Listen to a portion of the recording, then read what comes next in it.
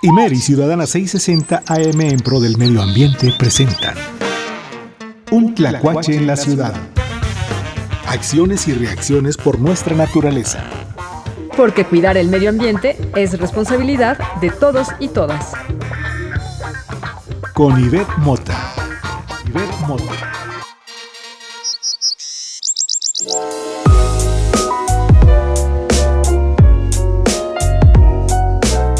Muy buenas tardes, bienvenidos a Un Tlacuache en la Ciudad. Mi nombre es Ivette Mota y los saludo con mucho gusto como cada semana para traerles temas relacionados con el planeta, con el medio ambiente, con nuestra naturaleza. Y hoy vamos a platicar con un etnólogo.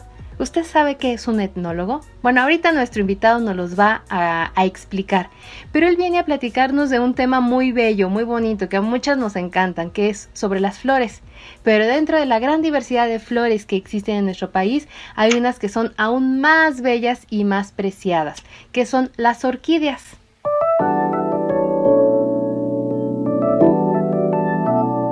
¿A quiénes les gustan las orquídeas? Les aseguro que a muchas de nosotras nos gustan mucho las orquídeas. La gran diversidad que hay en México, en dónde crecen, si su venta significa pues una sobreexplotación de estas plantas. Para platicar de todo esto nos acompaña el etnólogo Octavio Ubaldo. Él es secretario de la Asociación Mexicana de Orquideología. Hola Octavio, ¿cómo estás? Gracias por acompañarnos hoy aquí en Un Tlacuache en la Ciudad. Hola Ivette, muy buenas tardes. Te agradezco mucho la oportunidad de poder platicarles acerca de este gran, maravilloso mundo de lo que son las orquídeas, particularmente las orquídeas que tenemos aquí en México. Octavio, ¿qué es un etnólogo? ¿A qué se dedica un etnólogo? Un etnólogo se dedica precisamente a estudiar las diferentes culturas, ya sea sus expresiones materiales, también sus expresiones orales. También podemos estudiar todo lo que son las tradiciones orales que tienen estas diferentes culturas, que pueden ser tanto de un país en concreto o pueden ser alrededor del mundo, y cómo se diferencian entre todas ellas. Y lo pregunto porque es muy importante conocer que México, la gran diversidad de culturas que existen en nuestro país, se derivan justamente de esta gran diversidad de naturaleza, de esta riqueza que existe en México. Entonces, el tema naturaleza y cultura van de la mano. Y qué padre que hoy nos acompaña un etnólogo, y particularmente platicando acerca de las orquídeas. Octavio, ¿cuál es la diversidad de orquídeas que existen en México? ¿Por qué su belleza? En México tenemos una gran diversidad de orquídeas debido a su riqueza geográfica que tiene y su localización en el mundo. Precisamente aquí en México tenemos alrededor de 164 géneros distintos de orquídeas y están distribuidos alrededor de 1,300 especies. Entonces, a nivel mundial somos el sexto país que tiene mayor diversidad de orquídeas en el mundo. Imagínense eso, que México tenga esa gran diversidad. Octavio, ¿estas orquídeas se exportan o todas se venden aquí en nuestro país? Lamentablemente, por diferentes legislaciones, es muy limitada la exportación de especies que tenemos en México. Sin embargo, hay algunas empresas que se han dedicado a la exportación de orquídeas precisamente dentro del país y fuera del país. Ok, y también el proceso, digamos, de crecimiento de la planta no es que se dé como las rosas, ¿verdad? ¿O cuál es este ciclo de vida de la orquídea? Aquí radica la dificultad de poder germinar una semilla de una orquídea hasta que florezca por primera vez. Si lo podemos hacer en el laboratorio, es un proceso muy, muy específico, donde las semillas se tienen que esterilizar y después se pasa a un cultivo in vitro.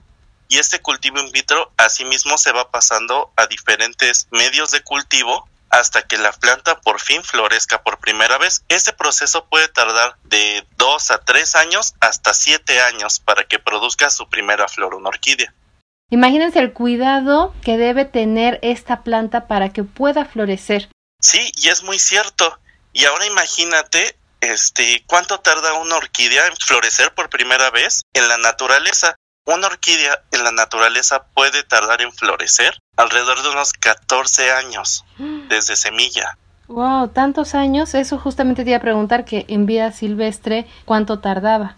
Y si nosotros empezamos a invadir más los bosques, ¿en dónde nacen las orquídeas naturalmente? ¿En los bosques, en las selvas? En los bosques, en las selvas, en los desiertos, cerca de las lagunas, pastizales. Realmente las orquídeas han dominado casi todos los ecosistemas del mundo, excepto por el Ártico. Fuera de ello, crecen en todas partes del mundo y eso es lo maravilloso. O sea que si en el camino nos encontramos con una orquídea, somos afortunados, porque quiere decir que tuvieron que pasar hasta 14 años para poder florecer y poder verla. Sí, eso es muy, muy cierto. Afortunadamente no tenemos que ir muy lejos. Incluso aquí en la Ciudad de México existen diferentes especies de orquídeas en las banquetas, hay muy escondiditas que parecen pues algún tipo de hierbita, ahí medio extraña y no les hacemos mucho caso. ¿En serio? Yo justamente pensé que las orquídeas, no sé, se daban en las copas de los árboles o digamos que no estaban como tan accesibles.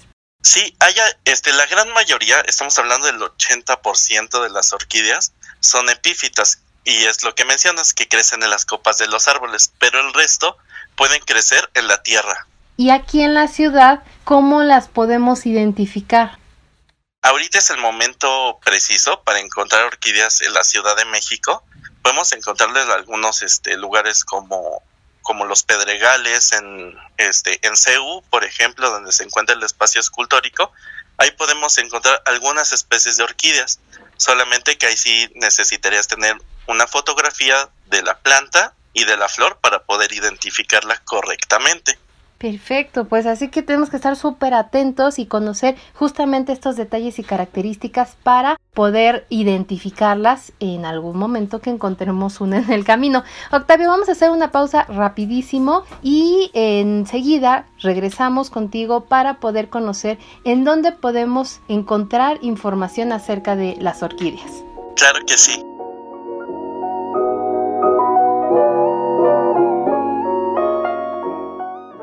Estás escuchando Un Tlacuache en la Ciudad. Ciudadana 660 AM.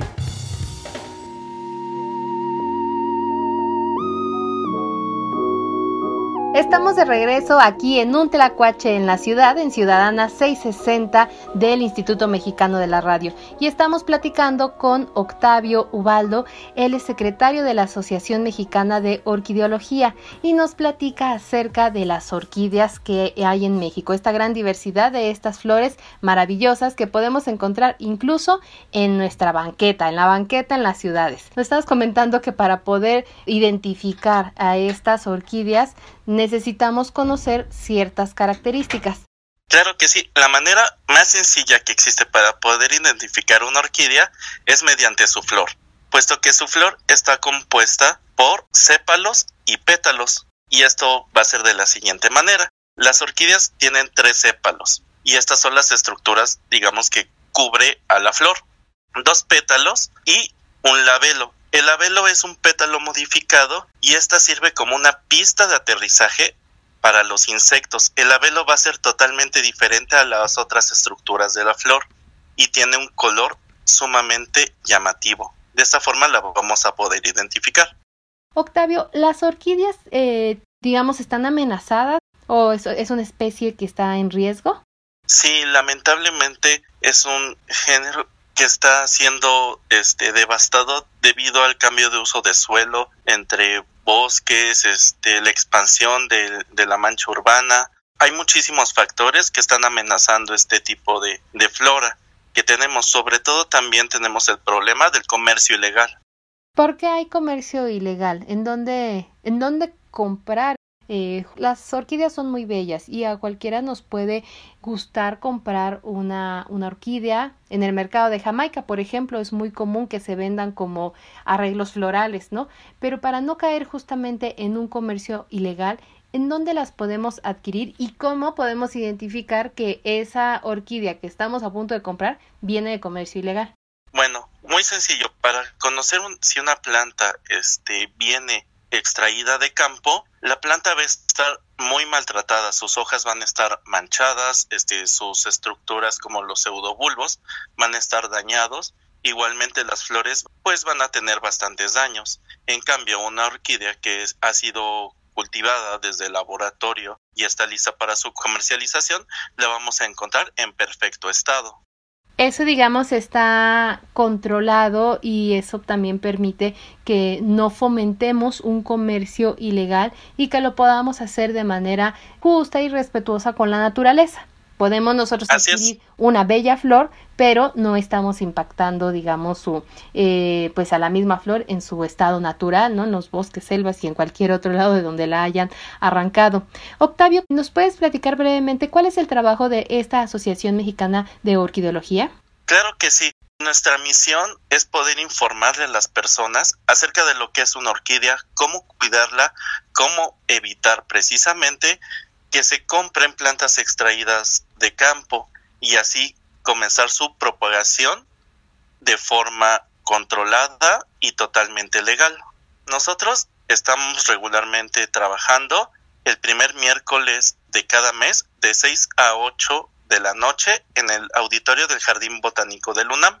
Perfecto, Octavio. Pues ahorita continuamos en pandemia, quizá ahorita no sea el tiempo indicado para que podamos visitar el Jardín Botánico de la UNAM, pero por lo pronto vamos a dejar la recomendación para conocer toda esta información que Octavio nos comparte hoy.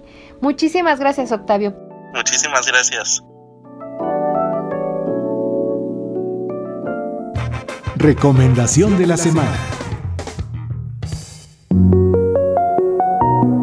Para promover y difundir el conocimiento de las orquídeas, conocer cómo podemos protegerlas y algunas campañas también para evitar la extinción de estas bellas flores, la Asociación Mexicana de Orquideología tiene varias vías de contacto.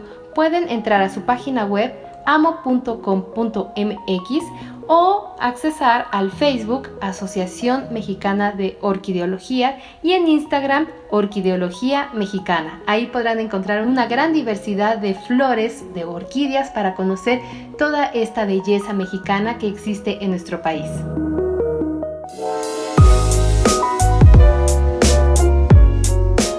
Esperamos que este tema les haya gustado tanto como a nosotros. Las orquídeas son una flor bellísima. Los esperamos la próxima semana en un Tlacuache en la ciudad. Se despide de ustedes Ivette Mota. Agradezco la coordinación de información e invitados de Mariela Esquivel Solís, en una producción de Claudia Flores para Ciudadana 660 del Instituto Mexicano de la Radio. Imer y Ciudadana 660 AM presentaron Un Tlacuache en la ciudad. Te esperamos la próxima semana, misma hora, misma estación.